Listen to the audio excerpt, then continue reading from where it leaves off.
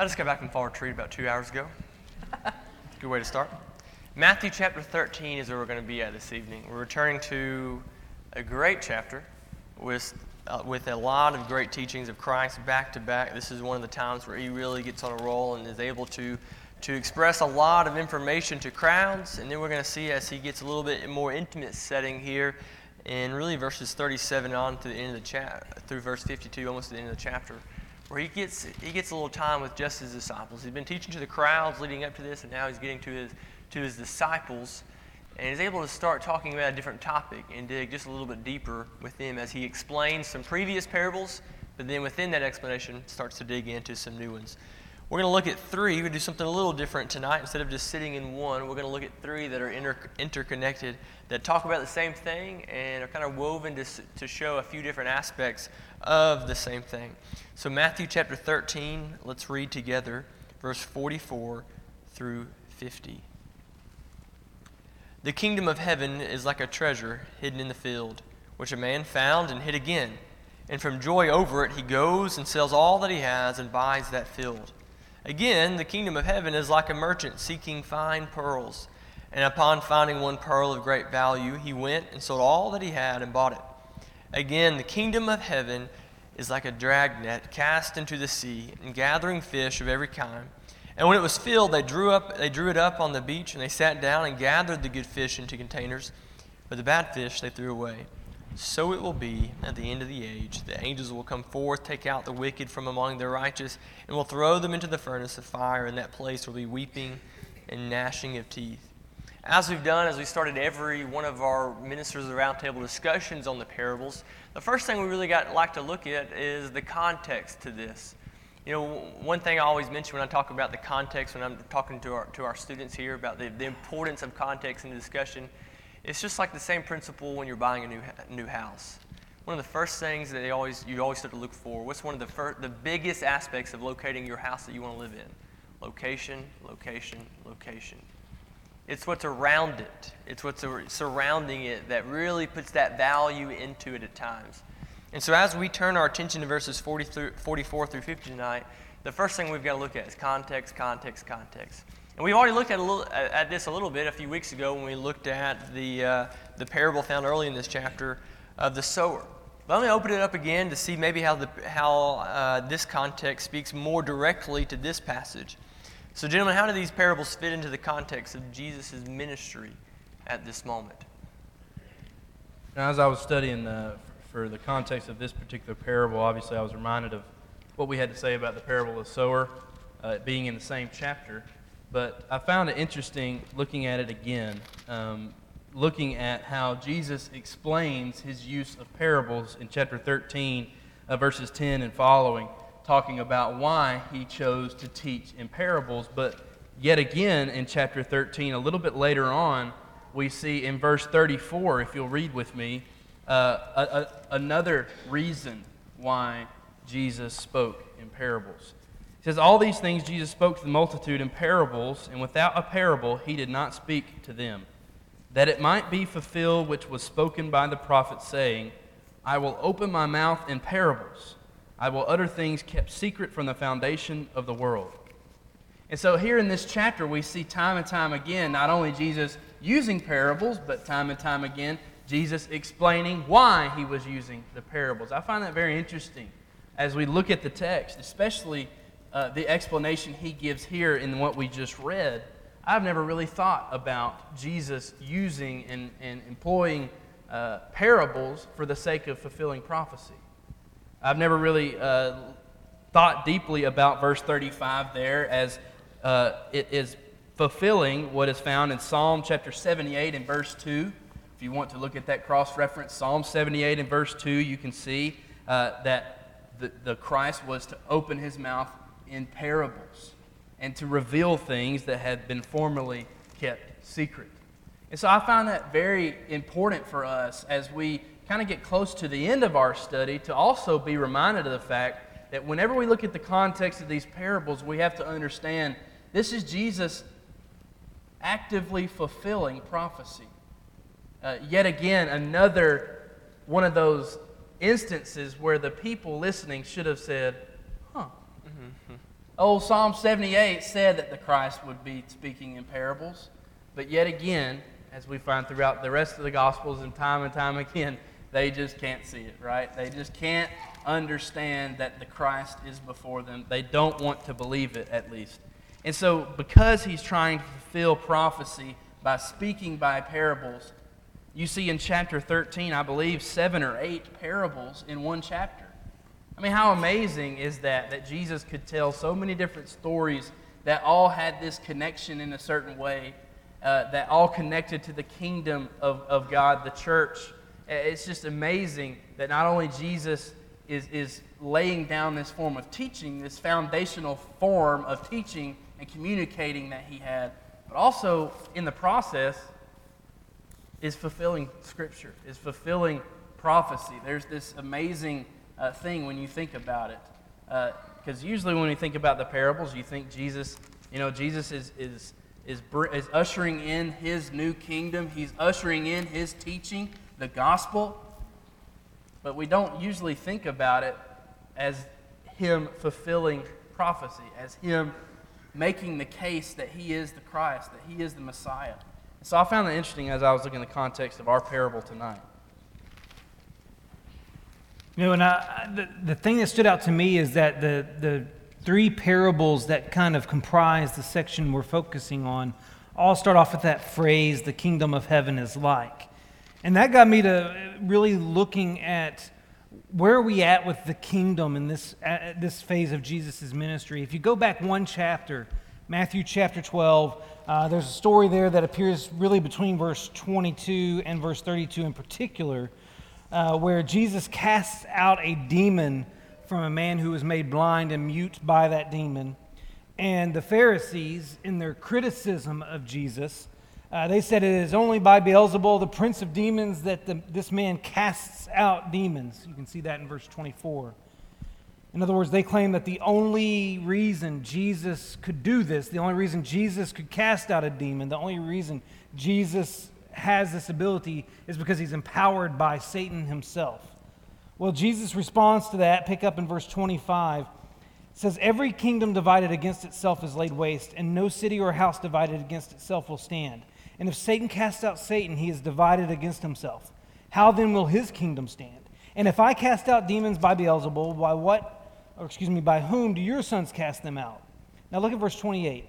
"But if it is by the Spirit of God that I cast out demons, then the kingdom of God has come upon you." It's as if Jesus is saying that his ability to cast out demons here is evidence that God's kingdom has been inaugurated already, and that the kingdom is open and available now. And so then you get to chapter 13, and Ben mentioned that there's 7 or 8 parables here, I think all of which address the kingdom in some fashion. So you can look in verse 18, which is reflecting back on the parable of the soils. And it compares the kingdom to soils. In verse 18 in particular, it says, "When anyone hears the word of the kingdom." And this parable seems to address the different ways the kingdom will be received by people. And then you can look at verse 24. We have the kingdom compared to a man who sowed good seed in his field. And it's a parable that goes on to address why the kingdom matters, because only those who have entered the kingdom are going to be saved on the day of judgment. Verse 31 compares the kingdom to a grain of mustard seed, and that addresses how the kingdom grows. And the very next small parable compares the kingdom to leaven, again a parable that kind of addresses how the kingdom grows. And so what we have is this buildup of teaching specifically kingdom-centric as Jesus approaches these 3 short parables that we're going to look at in just a moment, because Jesus, after pointing out that the kingdom has arrived, has at least been inaugurated in his own ministry. And though there's more to it than that, it's not as simple as saying that. He's now going to talk about the importance of the kingdom and why one should enter it, and eventually how one will enter it. So we're getting into a very kingdom-specific section of his teaching ministry as we go into chapter 13? On top of that, what I would like to just add is that there are 6 parables that begin with this kind of phrase: the kingdom of heaven may be compared. The kingdom of heaven is something like something, things like that.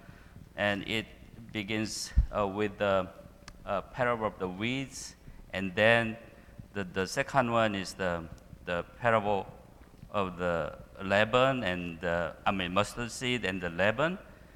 As Carl mentioned, they are the parables about the kingdom itself.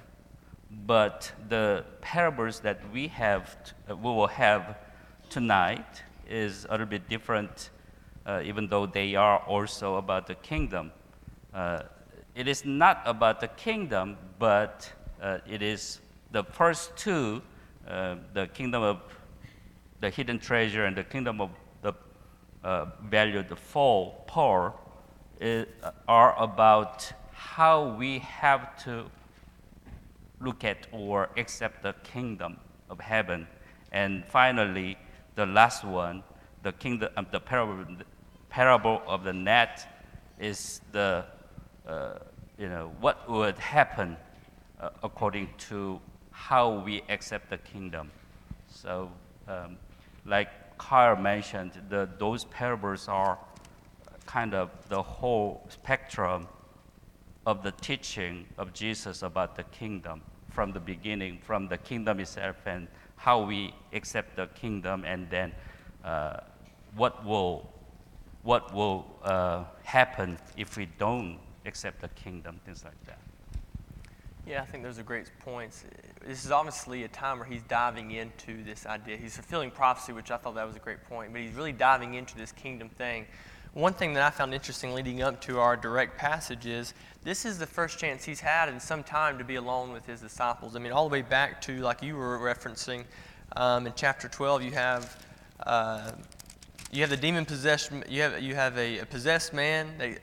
Chapter 12, verse 22, where all the crowds were amazed, and then he instantly has to start addressing the Pharisees down in verse 38. Then some of the scribes and Pharisees said to him, "Teacher, we want a sign from you."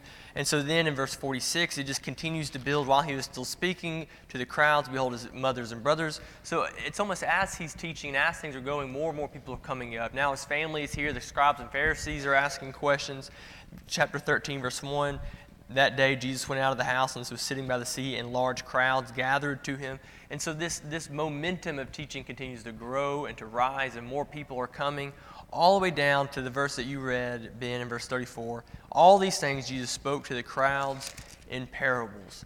And then finally here in verse 36, where he is really answering a question from the disciples, verse 36, he left the crowds and went into the house.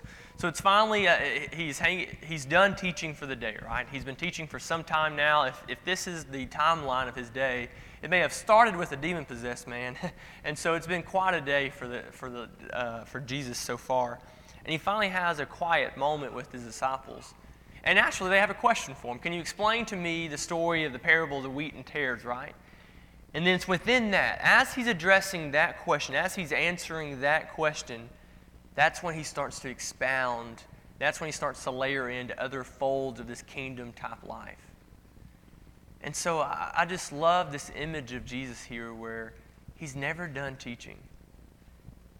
You know, we all have days maybe where we've worked and you come home and you're exhausted, right? And if you have to work on another issue, it's just another thing. And maybe there's a conversation that needs to be had, or maybe there's something that needs to be figured out, and it just seems like it's never ending. And by the end of the day, you're just so exhausted. I love the image that we have of Christ here. He's had quite a day. And yet at the end of it, the disciples are asking questions. Can you give us a little bit more? What did you mean here? And he doesn't just give them a one-off answer. This is what I meant. And so he can get some rest. He says, okay, this is what I was meaning. Let me tell you some more. If you want to know, I'll continue teaching on this. And so this morning at our fall retreat, we actually talked a little bit about Jeremiah 20 and verse 9, where he says, I cannot not remember your name, or to be like a fire shut up in my body and a burning within my bones. you see this in Christ. You see this passion overflowing in Christ, that even at the end of the day, even at the day where he's been bombarded with crowds, even his parents showed up uninvited, his mom shows up uninvited almost, so you have this busy day, and yet here he is still just expounding and digging deeper because his disciples want that. So to me, it's a beautiful image of Christ and his passion for the word and for teaching. Well, I just want to add one thing about what we were talking about, the context. When you look at verse 34 and 35, we also have to understand the authors of these Gospels had different purposes for which they wrote. And we know, what I was trying to allude to earlier is that Matthew was writing to a Jewish audience, and the Jewish audience would have really cared about him fulfilling prophecy. And that's why you look at the book of Matthew, time and time again, more than any other gospel, there are these cross references from the Old Testament and Christ fulfilling these prophecies time and time again. Each gospel author had a different purpose for which they wrote. Matthew wrote to the Jews. Scholars say Mark wrote to the Romans. Scholars say Luke wrote to the Greeks. And then scholars say John wrote to the church itself. And so as you look at Matthew, you can see him positioning all of these parables into one section to really nail home the fact that this is the Christ. We didn't mention this in detail, but verse 34, without a parable, he did not speak to them. This is the lengths Matthew tries to go to show and to prove that Christ fulfilled that prophecy. So that's the last thing I had on context. Don't want to get too bogged down on context. It's important. It's important. Any other comments on context before we get right back into the hidden treasure parable? Okay, let's reread verse 44. The kingdom of heaven is like a treasure hidden in the field, which a man found and hid again. And from joy over it, he goes and sells all that he has and buys the field. What's the significance, do you guys think, of this treasure being hidden in the first place? Why is that an aspect of this of this teaching that Christ has in the kingdom? Okay, the kingdom of heaven is something that we have to seek and find. It's not just the thing that we can see with our eyes. We can hear or taste by our perceptions. But kingdom of heaven is something that we have to pursue, and we have to, seek with all our heart. That's why Jesus on the Sermon on the Mount said that, seek ye first his kingdom and his righteousness. So kingdom of heaven is something like hidden treasure. So I think we have to seek it and find it. I find it interesting in this hidden terminology that it doesn't seem to appear that the individual in this particular parable was necessarily searching for this. It's something that's unnoticed to most. It's something that is obscured in some fashion from most. And the way that the individual is described in this particular parable as opposed to the next one, he wasn't necessarily intentionally treasure hunting. He just happened to come up on it. And I think that's significant, that the treasure is hidden in the sense that most can't see it. Most won't find it. To most, it will be obscured. And think about the people around Jesus at this time. How many people have the kingdom right there available to them, but they're so blind by their own preconceived ideas or their own hypocrisy or their own agendas that they fail to see it.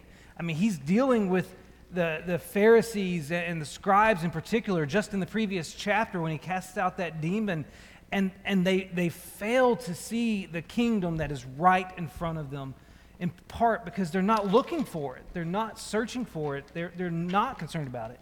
And so for me, the hidden language here is significant because it does present the idea that for some, the kingdom is just obscured from view. It's unnoticed because they're not looking for it. And they're not searching for it. And in this particular one-line parable, the individual wasn't necessarily a treasure hunter. He just found something of value. Yeah, when I think of the hidden terminology, that's one of the ways I looked at it is it's just not from the kingdom aspect, but from a treasure aspect. Think about all the people that almost stumbled upon this treasure, and it makes me think of National Treasure. I love those movies for some reason. I know they're cheesy and dumb or whatever, but I think they're really exciting. And that so many people get so close to the treasure, and then they miss it, and they get this clue, and they get that clue, and they get closer and closer, and they just can't get there. And I think of that treasure, that aspect is hidden in that way. But more so than that, to me, a hidden treasure is precious. There's something precious about it. There is a safety when you think about something that is hidden. A hidden treasure is safe. The only time a hidden treasure becomes unsafe is when the treasure is found and no longer hidden, right? So as long as it is hidden, that treasure is safe. It cannot be corrupted. It cannot be taken. It cannot be stolen. It cannot be damaged. It's hidden. No one can manipulate the treasure. It's hidden, and no one knows where it is. It's safe in that manner. And that's the great thing about the kingdom of God. It's hidden in Christ. And therefore it's safe. It's safe, and it cannot be corrupted, and it cannot be taken or stolen away from us. It is hidden with Christ on high. I believe Paul would say that in Colossians 3, "For you died, and your life is hidden with Christ in God." There's that safety that we have in that we are hidden with Christ, in Christ. And so that's the significance of this treasure being hidden, is that the church, the kingdom, is safe. It's hidden with Christ, who is taking care of this treasure and finds it so precious, finds it so important that he has hidden it himself. He not only found a hidden treasure, but he took it and hid it himself. Christ has done that, or God. It's amazing. Yeah, I kind of had a similar thought on that in a very similar passage. Colossians chapter 2, verses 2 through 3. "My purpose is that he may be encouraged in heart and united in love, so that they may have the full riches of complete understanding, in order that they may know the mystery of God, namely Christ, in whom are hidden all the treasures of wisdom and knowledge."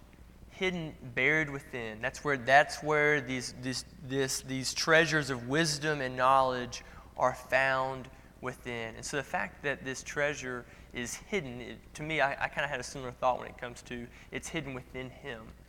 And it's one of those things that reminds me of times in my life where I have found things from the kingdom or found things in Christ. These almost seem like little nuggets of wisdom or thoughts that a passage I haven't thought about in that way, or something that hits me in a different way when I've read it at a different time, where I thought, well, it seems like this has always been right here in front of me, but it's almost like it was hiding, because at this point, this is speaking to me because of where I'm at in my life. I always say, I remember hearing someone say this: the Bible goes with you and the Bible grows with you. As you mature and as you grow, so also does the needs that it meets. What I needed as a 14-year-old boy, what I needed, the encouragement and the knowledge I needed for that, that's found here. But now as I'm double that age, the wisdom, the insight, everything I still need, even though my needs, my desires are a lot different, everything I need is still hidden right here in front of me. And so it's found within, and as it kind of goes and grows with you. So with that, the same thought exactly as we continue to look at this one, who do we think the man represents in this story? To me, as we were just talking about, Christ. Mm-hmm. Christ, to me, is the man that has hidden this treasure. And it's interesting, as Kyle was trying to point out, the very people he's talking to throughout his ministry, maybe not in this particular situation, but are people who will never find the treasure because they're not going to the person in which the treasure is hidden, in Christ, like you were talking about, Jay. So I think it's interesting, the very Pharisees and the religious elite of the day, they were never going to find this treasure because they were never looking in the right place. And so the man to me is Christ, because it says he went and sold all that he had to buy the field. When we think about Christ, we know, Philippians 2, that he emptied himself. That means there's nothing left in the tank. There's nothing left for him to give, nothing left for him to offer, nothing left for him to pour out. He emptied himself and lowered himself to the form of a servant, dying on the cross, Philippians 2 says. So to me, the man is Christ, and he gave every bit of himself for that treasure. That's why he takes such good care of it. That's why he wants to make it safe and to make it precious and to make it taken care of. So to me, the man is Christ, and it's easy for us to see that because Christ emptied himself, just like this man who sold all that he had. Christ gave all that he had for his treasure. I certainly agree with Ben. There's a great analogy here for atonement in what this parable portrays in considering Christ as the man. But I did take a different approach when I was looking at this, because I compared it to the very next parable we'll talk about in a moment. And so I saw it, not that what Ben's saying is inaccurate. I totally agree with it. But I looked at it this way. What if the man here is someone who comes to Christ, someone who enters the kingdom, and it sounds weird, by accident. And what I mean by that is I started thinking about biblical examples. Because in the next parable, we're going to see an individual who was intentionally searching. And for me, the man here is a lot like Saul, who would become Paul. Here's a guy who is serving the Lord to the best of his ability, sincerely, zealously serving the Lord, and he thinks the best way and the right way to do that is to persecute Christians. And so here he is traveling up to Damascus with letter in hand to arrest more Christians, and suddenly Christ meets him on the road. And his eyes are open. He wasn't searching for Christ. He wasn't searching for the kingdom. Well, I guess he technically was to put him in prison. But he wasn't in pursuit of that treasure. But he found it. And when he found it, you can go to Philippians chapter 3 and find out what he did. He gave up his life. He gave up everything that he had before. He, in a sense, sacrificed everything, considered it garbage in order to know Christ. And so I think you can also, though this is a great analogy for what Christ did, I think you can also see in it the context of some people who are going to enter the kingdom because they encountered Christ, or they encountered the truth in some fashion that they did not necessarily anticipate or expect.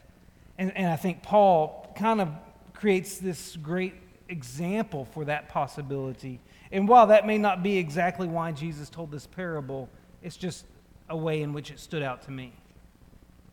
I love this format because, I can hear various perspectives. I mean, I have never thought like Ben's thought about this parable, comparing this man with Jesus. But I think, as Carl mentioned, it makes sense. I mean, that was very great thought. But I'll take Carl's position about this parable, that the man is like me. I was not a Christian. I didn't know about Jesus. I didn't know about the church at all, nothing. But as I met the truth, as I met the gospel, and as I heard the truth, I just sold everything that I had. I was a businessman, and I had owned some pretty good business, but I sold it because I found a treasure hidden in this way of life. So I moved from the former way of life into this way of life. And so I can understand, I understand this parable like that way. If a man finds the kingdom of heaven, which is full of righteousness, full of happiness and joy, then he would sell everything. In other words, he will discard everything that he had before in the secular life and come to the kingdom of heaven to be able to get it. So that's what I was thinking. Mingu, well, first off, I appreciate that personal reflection on that, because I think we've been blessed, us three, to spend time with you and to hear more into that. And I'll never read Matthew 13:44 and not think of you finding the field in that situation exactly. But along with Ben, that one phrase made me think of another verse right there in the middle. It says, "And from joy over it he goes and sells all." I had to think of Hebrews chapter 12, verses 1 through 3. When down verse 2, "Fixing our eyes on Jesus, the author and perfecter of faith, who for the joy set before him endured the cross, despising the shame, and sat down on the right hand of the throne of God." And so I'm reminded of Christ as well in this parable when it comes to the joy. He gave everything. He was willing to go through everything to secure this field and to make this treasure possible. But it wasn't even begrudgingly. He was with joy. That's when he sold everything. What's our one quick takeaway from this parable before we move on to the costly pearl? To me, it's the fact that God's kingdom is safe. No one can corrupt it. No one can steal it. It's protected, and God sees it as a treasure. Christ sees it as a treasure. Think about him buying it. He's the only one that could buy it. When you look at this field and you look at this treasure that was hidden, Christ is the only one that can pay the price for it. So maybe that's another reason I see him as the man. But to me, ultimately, the greatest part of this parable is the fact that God's kingdom is a treasure in his sight, and it's protected, it's safe. I think the parable just speaks to the value of the kingdom of heaven. And oftentimes we think in terms of the value of our soul and what would we give in exchange for our soul, using the language of Matthew chapter 16. And granted, there's this interconnectedness between souls and the kingdom, but just we haven't said this yet, but when we're talking about the kingdom of God, the present manifestation of that kingdom is the church. You can see that in Matthew chapter 16, particularly in verse 24 and 25, where Jesus will use the terms church and kingdom interchangeably as he's speaking to Peter. And that should cause us to go, oh wait, the church, which is the present manifestation of God's kingdom, is valuable. And not only should it be so valuable that I want to enter it and be a part of it, but I should appreciate it, and I should respect it, and I should contribute to it.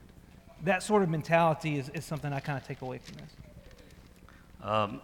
Chapter 13, verse 11 says, when the disciples asked Jesus, "Why do you speak them in parables?" And Jesus said, "To you it has been given to know the secrets of the kingdom of heaven." In other words, we value the kingdom of heaven, and we are in the kingdom of heaven, and we really, rejoice that we are in the kingdom of heaven. So I am really pleased that I understood the gospel, and I accepted the gospel. And in other words, according to this parable, I could be compared as the man who found the hidden treasure, and I'm enjoying it right now. That is really great. Amen. Let's turn our attention down to verse 45 through 46. Again, the kingdom of heaven is like a merchant seeking fine pearls. And upon finding one pearl of great value, he went and sold all that he had and bought it. What can we learn from the merchant in this passage? me, it's you look at verse 45, he was seeking beautiful pearls, plural. He was not looking for the one pearl, but that's the one he saw. And to me, that teaches us something about this merchant is instead of taking a lot of very little, he took very little of a lot. And so when he saw this great pearl of great price, this costly pearl, he had to have it.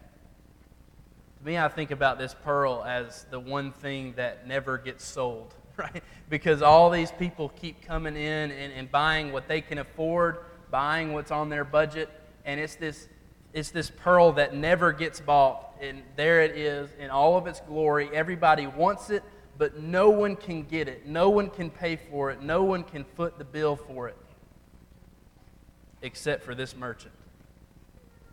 And this merchant comes in and foots the bill. The merchant comes in and says, instead of all these other things I could have, I want my entire focus, I want my entire money, all I have to be on this one pearl of great price. And so he sells all that he has and buys it. And to me, yet again, it's this analogy, it's this allusion to Christ. Christ had all the opportunity to do whatever he wanted on earth, but instead he chose the church to be that one pearl of great price, and he put all that he had into it and bought it. And so that's what I look when I look at this merchant. When he saw the pearl, it became his only desire. It became his only thought. He had to have it. He had to purchase it. And that's the same way Christ looked at the church. He had to purchase it. He had to buy it. And he had to have it for himself. And so that's what I look at from verses 45 46. Once again, another great analogy to Jesus there. And once again, Keep choosing someone else than Jesus. See how far it takes you. I'm just kidding. But for me on this one, so in the comparison to what I said previously about how the hidden treasure parable reminded me of Paul, this parable and the merchant in it reminds me of guys like Cornelius. Here's a guy who was searching for the truth. Here's a guy who was searching for that which was truly valuable and worthwhile. When you read about Cornelius over in Acts chapter 10, you read about how he is a fervent prayer and how he is this generous benefactor of people. And you have this description of a guy who's in search of what is true. And God's going to lead him to it. I also think about the Ethiopian eunuch in Acts chapter 8. Here's a guy who travels to Jerusalem so he can visit the temple. Here's a guy who's reading the Old Testament scriptures because he's in search of what's true. And God's going to send Philip there to help him along that journey. And when he finds that which is true, he doesn't hesitate to get in the water to enter the kingdom. And so and the same thing with Cornelius. So for me, when I look at these parables, particularly here in the parable of the pearl of great price, I'm seeing a different type of individual than the other one. I'm seeing the searcher, the ones who's seeking for the truth. It reminds me of my grandfather, because I'm a third-generation Christian. My maternal grandfather, he decided he needed to discover the truth. And so he took his Bible and he started visiting churches and visited every denomination around himself until he found one that matched the church he read in the New Testament, and that was the Church of Christ. And so then he and my maternal grandmother, they were baptized, and they became members of the body of Christ as a result of their searching for that which is true. And so for me, when I look at these parables, Ben looks at both of these parables and sees a great comparison to what Christ has done. And I'm looking at these parables, and I'm seeing a great comparison to the ways in which we might find the truth. And isn't that the brilliance of Jesus as a teacher? To present parables that can be viewed in two different ways, but carry deep, meaningful truths about them. What's interesting here is that the a parable of the hidden treasure was written in the present tense. In his joy, he goes and sells all that he has and buys that field as the current action. But in this parable, the parable of the pearl of great value, says that on finding one pearl of the great value, went and sold and all that he had and bought it. So it is described in the past tense. This gives me a kind of an image that I have done something in my life. Since I found the hidden treasure, I have done something. Something in some way, like I was a merchant of the pearl. So not only Jesus is giving us as the analogy that we have to pursue the kingdom of heaven, but also we have to do our best to keep it, to maintain it in our lives. To maintain our lives actually in it. So I think that is another thing that we can see here by the comparison of the tenses. Absolutely. One thing I had never really thought about when I read this passage, I think every time I read this, I get so transfixed on the pearls, right? That's the treasure that's being found in this, and that's a great analogy for the church in itself. But one thing that I noticed upon this study and upon this reading is what the kingdom of heaven is being compared to is the merchant. That's the focus of this. Just like in verse 4, the kingdom of heaven is like a treasure hidden in the field. Verse 47, the kingdom of heaven is like a dragnet. That's the focus. That's the illustration in verse 45. And then though this does not diminish any importance of the part of the pearls in this at all, I just found it interesting that I had never really noticed this, that really the thing that it's focusing on, the kingdom of heaven, is like a merchant who is seeking fine pearls. And so I think that's like we've been talking about. This is an active seeking. And so not to just echo the great thoughts that have already been coming across, I look inwardly now and say, is the kingdom of heaven still a merchant seeking? Is it still seeking for great things? Obviously, we've talked about the great analogy of Christ seeking and paying all for what he's found and everything like that. But is the kingdom of heaven still, in the sense, searching out those who need it? And so I thought that was just one other very small way of looking at it. Any other takeaways from this passage before we look at the last one? Okay, let's reread verses 47 through 50. Again, the kingdom of heaven is like a dragnet cast into the sea and gathering fish of every kind. And when it was filled, they drew it up on the beach, and they sat down and gathered the good fish into containers, but the bad they threw away. So it will be at the end of the age that angels will come forth and take out the wicked from among the righteous, and will throw them into the furnace of fire. In that place there will be weeping and gnashing of teeth. One of the only things that I'm going to point out before we just have a general discussion on this is, what do you think the significance is of that comment at the bottom of verse 47? And gathering fish of every kind. What can we learn from just that?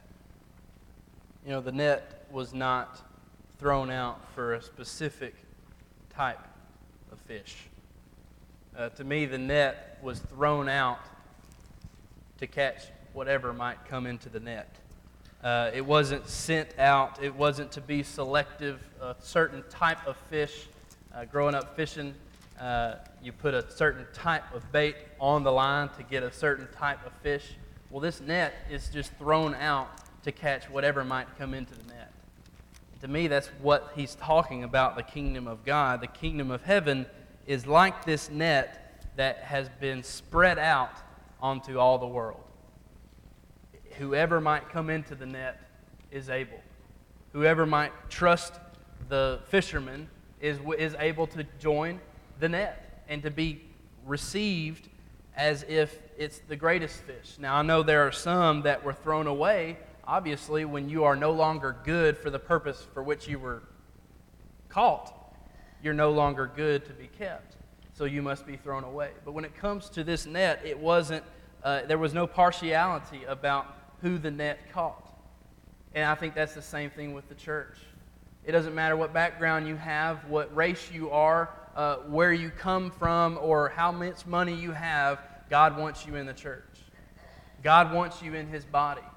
God, in fact, Acts chapter 2 says, for the promises to you and to everyone, to all nations, to all those who are afar off, as many as the Lord our God will call.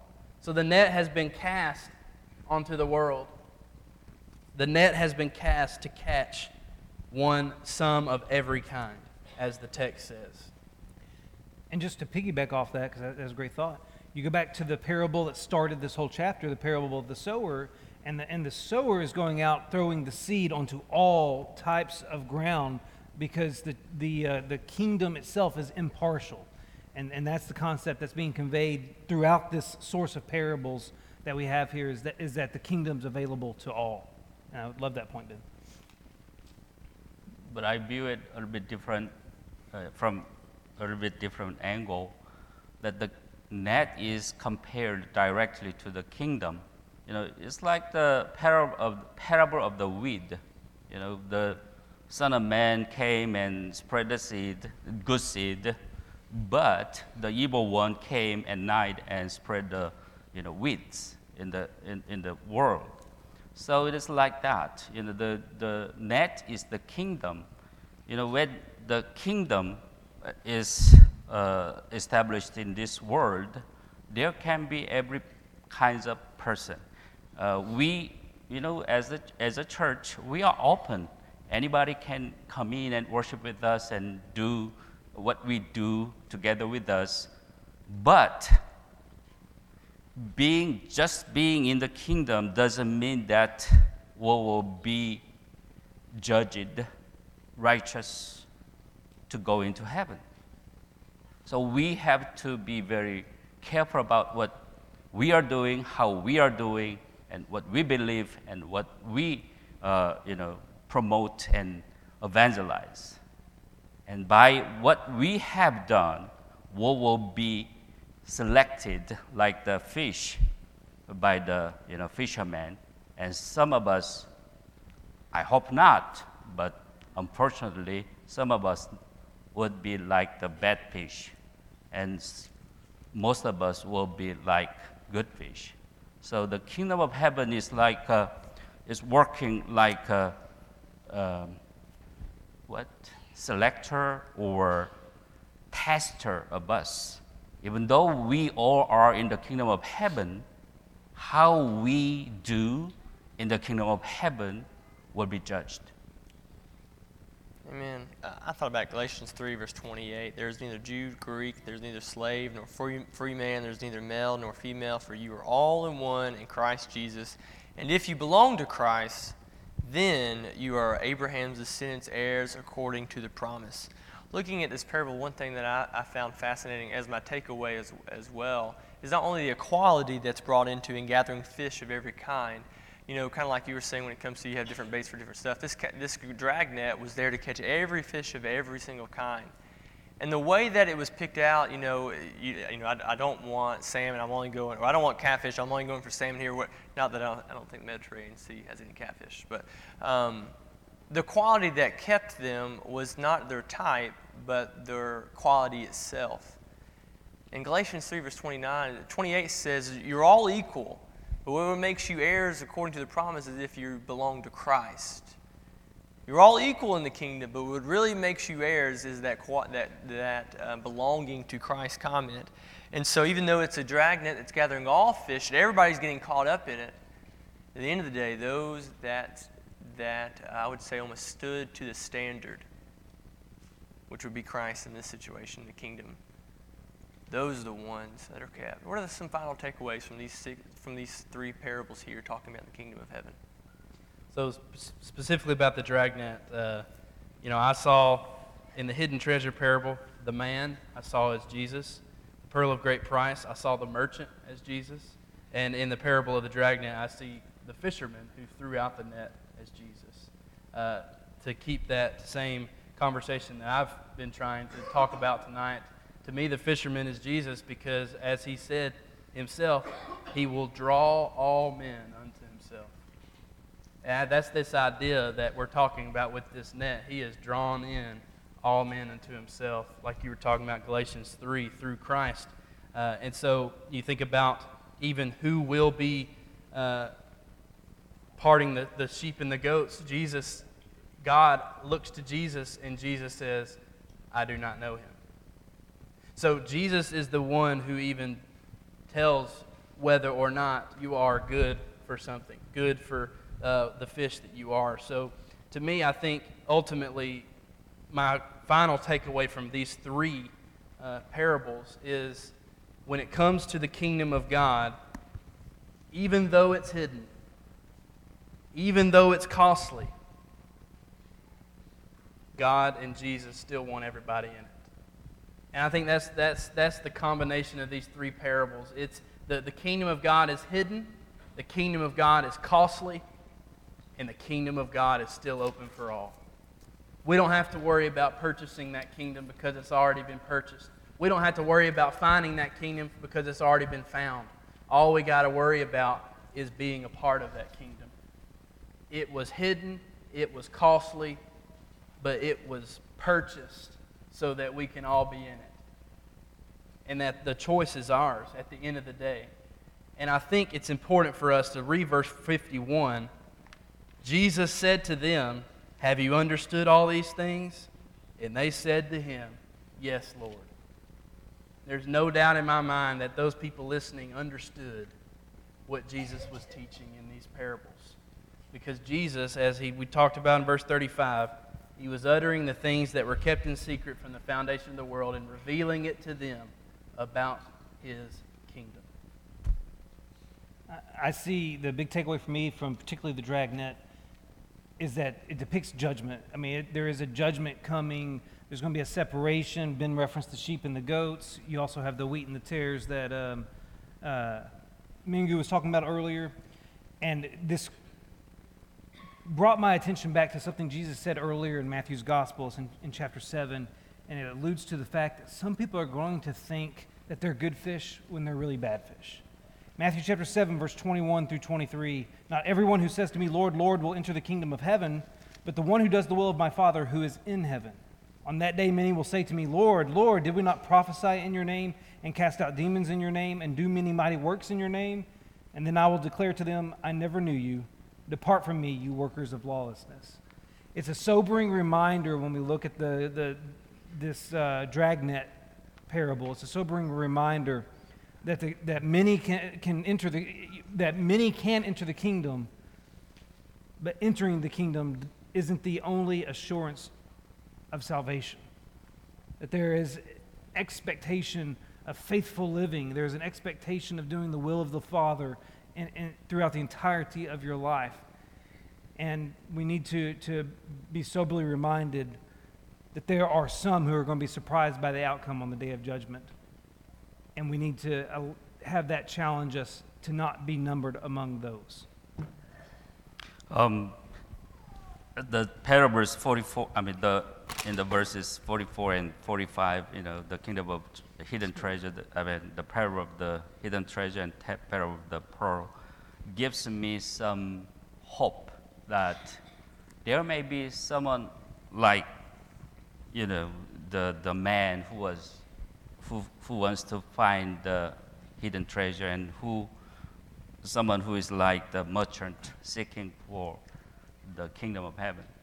So, this gives me an evangelist, a hope that I want to meet them, and I want to help them, and I want to help them to evaluate the kingdom of heaven.